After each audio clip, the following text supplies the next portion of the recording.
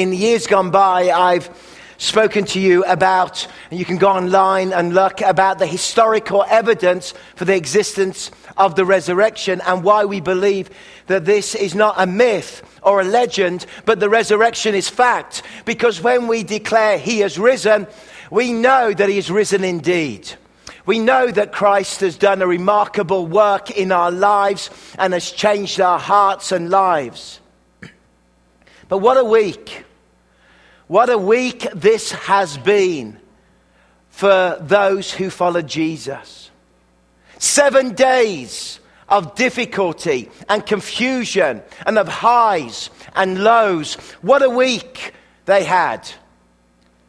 Can you imagine this kind of week? It started on Sunday, day one, when Jesus came into the city on Palm Sunday, and the crowds gathered and they declared, Hosanna, Hosanna to the King. It was glorious. Disciples were ecstatic. It was amazing what was taking place because this was the first day. The second day, we find Jesus on the Monday in the temple. And as he's in the temple, he's turning over tables. He's dealing with the moneylenders. He's declaring about the house of the Lord. He's turning everything upside down. And he's making a commotion. He's got a whip. And he's pushing over tables. And he's bringing godly authority into the temple. And everybody stands back and thinks, what on earth is going on here? Then Tuesday, we find him debating with the theologians.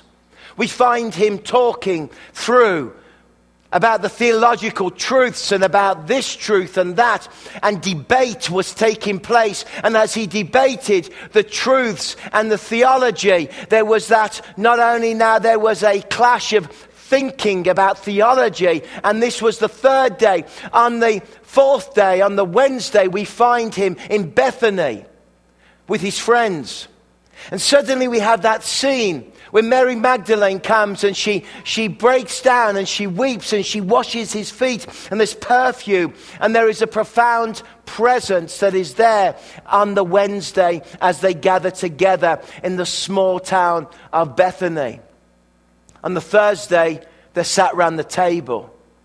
And as they sat round the table, they're experiencing that closeness and that intimacy because this is the Passover. And they're celebrating the Passover together.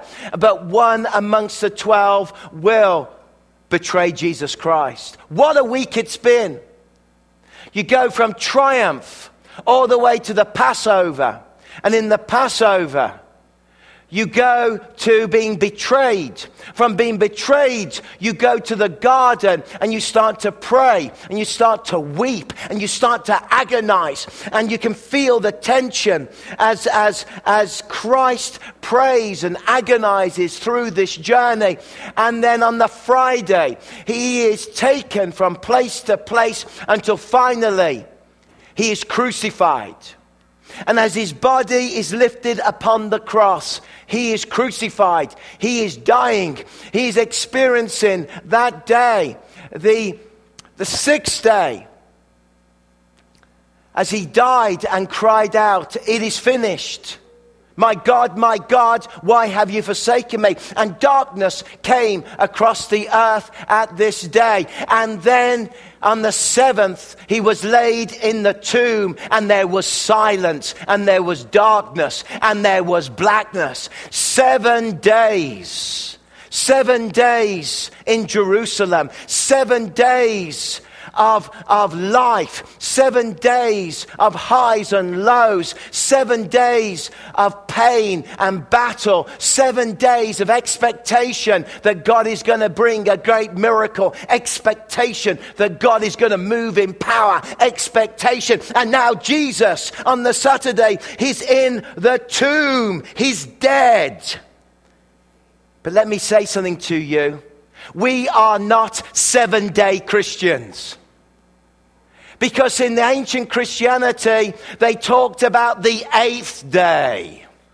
That there is now an 8th day in this world. There is an 8th day, and that is a day that has never existed ever, anywhere in time and space. It is the 8th day, and that 8th day is the day, on that day, when Jesus Christ rose from the grave and defeated death, defeated sin, and defeated Satan. And this is the 8th day of the resurrection. The 8th day. And the early Christians used to talk about the 8th day. Of course, there's only 7 days. But they said, now there are 8 days. Why are there 8 days? Because it's a very special day. That is a new day. It's the day of resurrection. It's the day of new hope. It's a day when God changed everything. It's a day when something so remarkable happened. In fact, early churches, and still some churches do, baptize in an octagon, a baptism tank, because of the 8 sides, to say that when you are baptized into Christ, you become an 8th day Christian. And an 8th day Christian is somebody that knows the victory of the Lord Jesus Christ in their lives. An 8th day Christian is somebody that's experienced the resurrection of Christ. The 8th day Christian knows that something so remarkable, so dramatic happened that it changed the world. 8th day. See, on the 8th day, it was a new day. On the 8th day, it was a glorious day. On that 8th day, if you like, let me explain. When you're an 8th day Christian, you think very differently about your life. When you're an 8th day Christian, your mind has been transformed because you know that God has done the greatest miracle under heaven and earth and raised Christ from the dead. An 8th day Christian knows that we are new beings. We have been transformed because we have experienced the resurrection of the Lord Jesus Christ in our lives. Not only seen what he has done, but also experienced his power and his change. You see, an 8th day Christian tells a different story. It used to be the story that there was no hope after death, that there was no life after death. But because we are 8th day Christians, we have a story to tell of a man that came from heaven, that lived amongst men, that was nailed to a cross, and on the 3rd day rose again victorious. That's an 8th day Christian. We have a different story, that even though we travel through darkness in life, even though we travel through defeat in life, even though we travel through problems in life, an 8th day Christian knows the end of the story. And the end of the story is that Christ has risen. And because Christ has risen, we too will rise again. We too will live again. We too will experience the resurrection and the power and the glory, because man was not destined to die and the end. We are destined to live eternally, and Jesus Christ gives us the gift of eternal life. We're 8th day Christians. We've traveled and we understand that there's a new dimension to this world.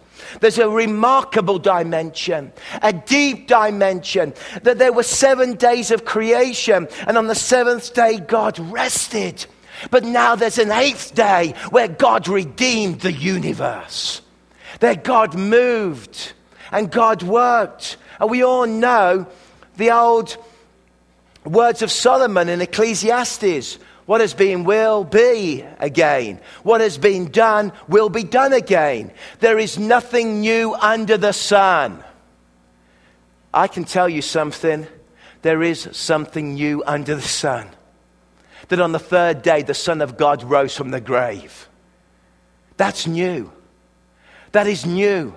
That he rose again, that he came in power, that he came in a new creation. Therefore, if anyone is in Christ, he is a new creation has come. The old has gone and the new is here. The very nature of the Easter message is that there is a new creation. We are a new creation. And the only reason we are changed, transformed, redeemed, forgiven, that we no longer have judgment placed upon us. There is is no longer the condemnation of judgment, that we are a free people, is because Jesus rose on Easter morning, and now I have peace with God, peace with man, and I have the presence of God within my life. It's so remarkable. The story of Easter. The story as we understand it. And you too may not realize this, but you can experience that day of new creation in your own life. Because what was achieved on the 8th day can be achieved in your life. And as Christians, the challenge is, am I going to live in other days, or am I going to live in the power of the resurrection? The challenge is, am I going to live as an 8th day Christian? We see the beautiful story. I love this story. Now Mary stood outside the tomb crying as she wept and bent over to look into the tomb. Can you imagine this? Now, when the word in the Bible used crying, it wasn't like she was there with a little bit of Kleenex. And she was just just a little sad little cry, like Europeans, can cry. This is the Middle East. And it's the early morning. The sun hasn't even come up. And she's crying. I know that she is wailing, because it's the same Greek word used when they raised Lazarus from the dead, and all the family and the sisters were crying and weeping. They were like shouting and wailing and commotion. You may have seen it on the news when terrible things happen, and ladies in the Middle East start to scream out. You imagine by the tomb in the darkness, there's this woman, and she is wailing. It would have been a bit freaky. And you think, what's going on? What's happening? Here is this woman. She is wailing. What have they done? And then she bent over and looked into the tomb and saw 2 angels in white. That would have given you a shock. Seated where Jesus' body had been, one at the head and the other at the foot. You thought at that moment she would have worked out something remarkable has happened. And they asked her, "Woman, why are you crying?" Now, this woman, Mary Magdalene, what do we know about Mary Magdalene? Well, we know she's from Magdala, which was the largest fishing community on the Sea of Galilee. We know that she was from Magdala, but she had followed Jesus in Galilee. She had followed Jesus through Jerusalem. She had followed Jesus to the foot of the cross. She had followed Jesus every step of the way. In fact, you could argue that out of those who followed him as disciples, she was the most faithful of all those. She was faithful to follow Jesus everywhere. And now she was faithful to follow Jesus to the very tomb where she meets these angels. And there's something remarkable about this woman's life, inasmuch her faithfulness to stick close to Jesus and to keep following Jesus. It's a message for all of us, that in our spiritual lives, we too will be faithful to keep following Jesus. We too will be faithful to experience his love, his grace in our lives, faithfulness. But she's faithful, and this is the dark place. She's come from the crucifixion, and now she is crying and she is wailing. There's this sound going out into the darkness. She stood by this tomb. "Woman, why are you crying? They have taken my Lord away," she said, "and I don't know where they have put him." At this, she turned around and saw Jesus standing there. But she did not realize that it was Jesus. This is just the best line in the Bible.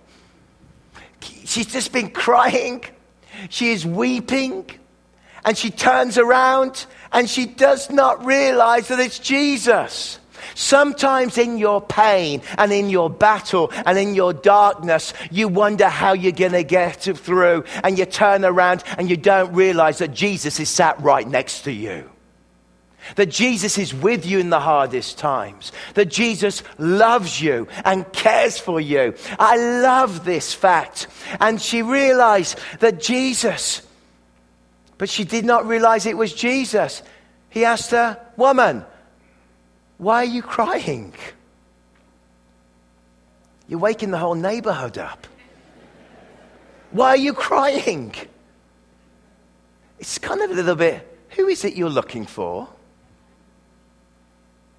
What a question. Who are you looking for? In your challenge of life, in what you go through, who are you looking for? Because when you look for Jesus, he makes all the difference. Who are you looking for? Who are you looking for? Thinking he was the gardener. The greatest mistaken identity in the whole of the world. The gardener. The gardener. Can I tell you something? She wasn't wrong though. Because Jesus Christ is the gardener. Jesus Christ is the gardener that comes to the broken wilderness of our lives, and he starts to dig up our broken lives that are unfruitful, that are not together, and he starts to sow into them. He starts to till our lives. He is the gardener that takes a broken ground of worthless wilderness and turns it into a place of blessing and fruitfulness. And when you let the gardener grab hold of your life, he will sow things into your life that will change your life forever. Of course he's the gardener.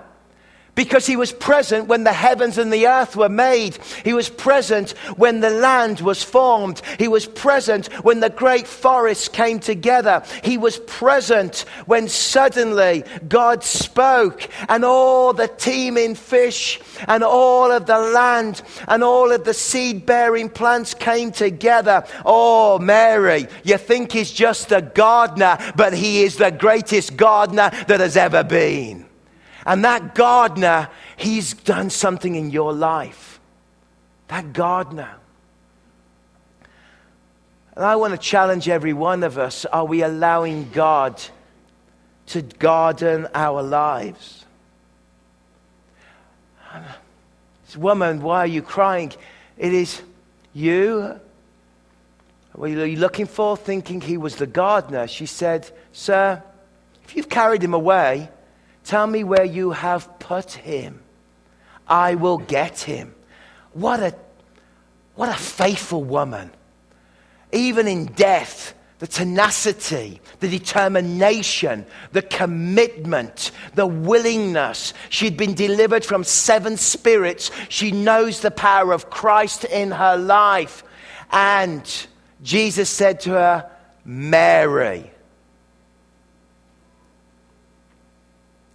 You know, to change your life, Jesus only needs to say one word. To change your life, he only needs to say one word. We saw Amy being baptized. She'd been on a journey. She never recognized Jesus for all those years. As Chris called round and shares, you may not know Chris, she's one of our greatest evangelists in our church. She sells Avon, you know. Not because she likes Avon, although she does, because she likes to bring people to Jesus. Ding dong, get saved. It's fantastic. We know what's going on. God is at work. And for all that time, Amy spoke to Christians, met Christians, walked with them through the pain and life and difficulty that we heard, until one evening she described to me when suddenly she heard the voice of Jesus speak to her, and the presence of God came rushing in power and might and wonder. That's what Jesus does. He speaks, "Mary." My whole world is changed with that statement. Suddenly, out of the spinning confusion, out of the mess of the 7-day week, out of the confusion of the pain and the darkness, he spoke one word and she knew that something had happened. The 8th day had come and Jesus had risen from the dead. Changed everything. Says Rabboni, which means teacher. Mary, I'm coming, I'm here. Your spinning, your darkness, your pain, it's gone. Because now I am the gardener, but I'm a very different gardener, and I've come to bring something to this earth, and there's a wonder that is then passed. She receives the wonder first. The wonder of the resurrection, the wonder of Easter. She receives the wonder first. Then it would go to the disciples, and then it would go to the others, and then it would go, of course, to Thomas, who wasn't present when Jesus would appear later on, and we would call him Doubting Thomas. But Thomas had gone through grief and gone through pain and gone through agony, and he probably was an introvert, and he didn't know how to cope with all of this, and he wandered off on his own. And when he gets back after his walk around, that's how I solve problems. I just go for a walk. 2 days later, turn up. Not really, but that's what he did. Where you been, love? For a walk. And he turns up, and they go, he's risen. Oh, I don't believe it until I see it. But the wonder would be passed from one to the other. The wonder would be passed because this is the day of new creation. This is the day of everything changing. This is the miracle day in history. This is the day when everything is turned around. This is the day, and I love this, that He, the Creator God, is here, and He stands and He brings that wonder. See, I want to remind you something. They're in a garden. I want to take you right back to the ancient scriptures of Genesis. In the garden. And in the garden, the Lord would come in the cool of the evening, and He would walk with Adam and Eve in the garden in the cool of the evening. And now we're in another garden. And of course, after Adam and Eve came the great divorce, came the great split, came the great moment when we were separated from God in relationship because of sinfulness. But now we're in another garden. We're not in the evening, we're in the morning. And in the morning, Jesus appears as He walks with them in the morning. He appears to them here in the garden. And now suddenly everything has changed, because now again we can walk with God in the garden. We can know the reality of relationship with Jesus. We can walk with Him and know the glory of God in our lives, because we become 8th day Christians. We become those people that have this living and glorious and magnificent relationship with God. And I want to invite you into the garden of faith. I want to invite you to reach out. You may have been living in 7 days, which we all live in, but there's an 8th day to step in that is eternal. There's a new way to live. There's a new way to be. In the same way they walked with Him in the cool of the evening at the beginning of humanity, through this day at Easter, we can now walk with Him there in the morning, there in the darkness.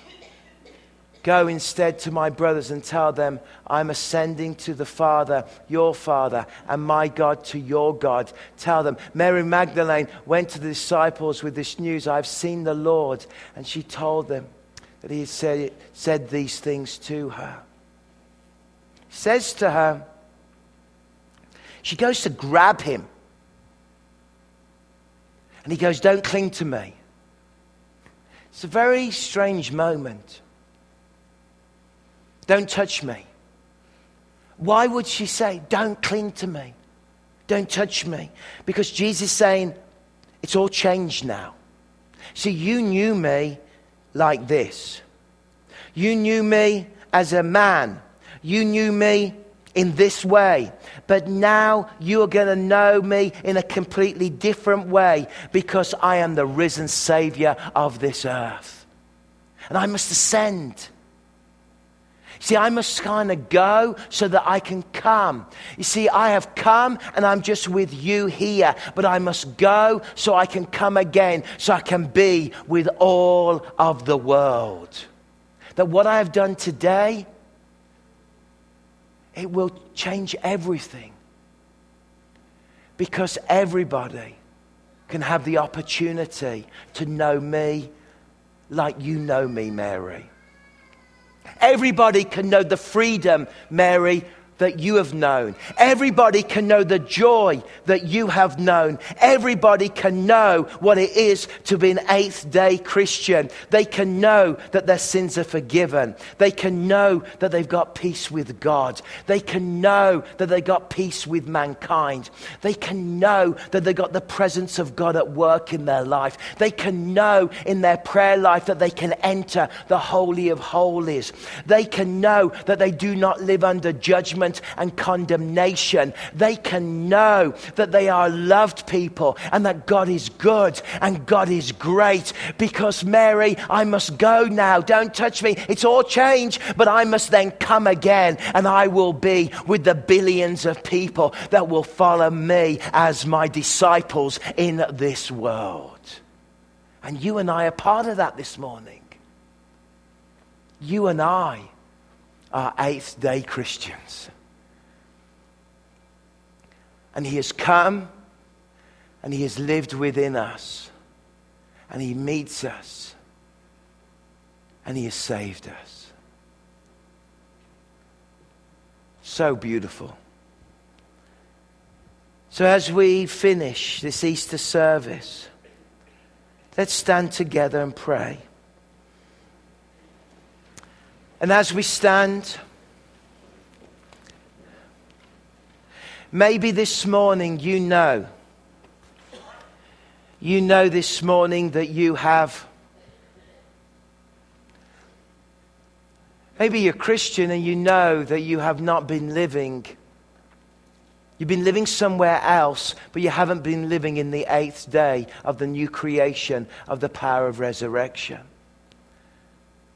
You know that you haven't been stepping into all that Christ has for you. Maybe you've come this morning and you know that actually you need to get right with God. Maybe like Amy was, you're not a Christian. You've turned up here and you've listened to me speak enthusiastically.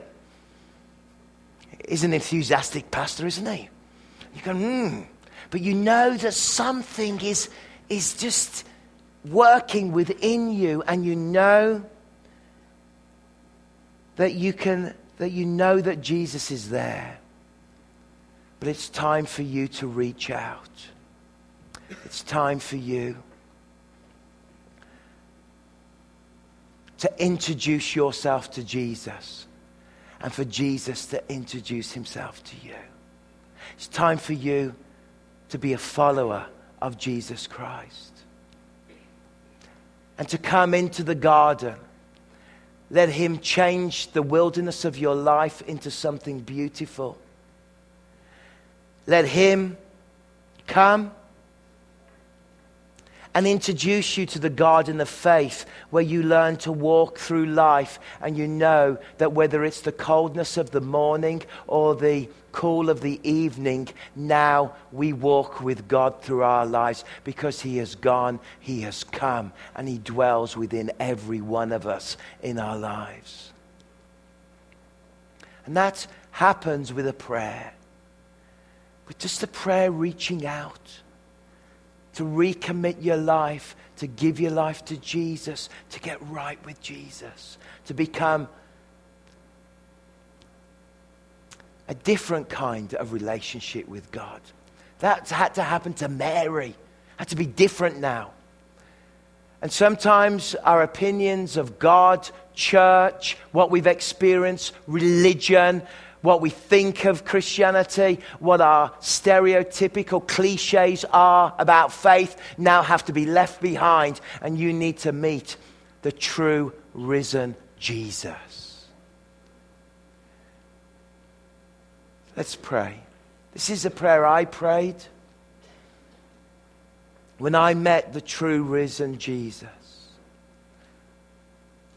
I simply said to him, Lord Jesus, I acknowledge that I'm a sinner. And I am sorry for living my life without you. I give my whole life over to you. And I ask that you will forgive me. I ask that you will come into my life and change me. I want to be an eighth-day Christian. I want to live on the new day, the new creation, the new dimension. I choose this morning to be a follower of Jesus. I bring you my pain and my grief. I bring you my life and my failings. And I choose to be a follower of Jesus this morning. Take me, Lord, I pray. Amen.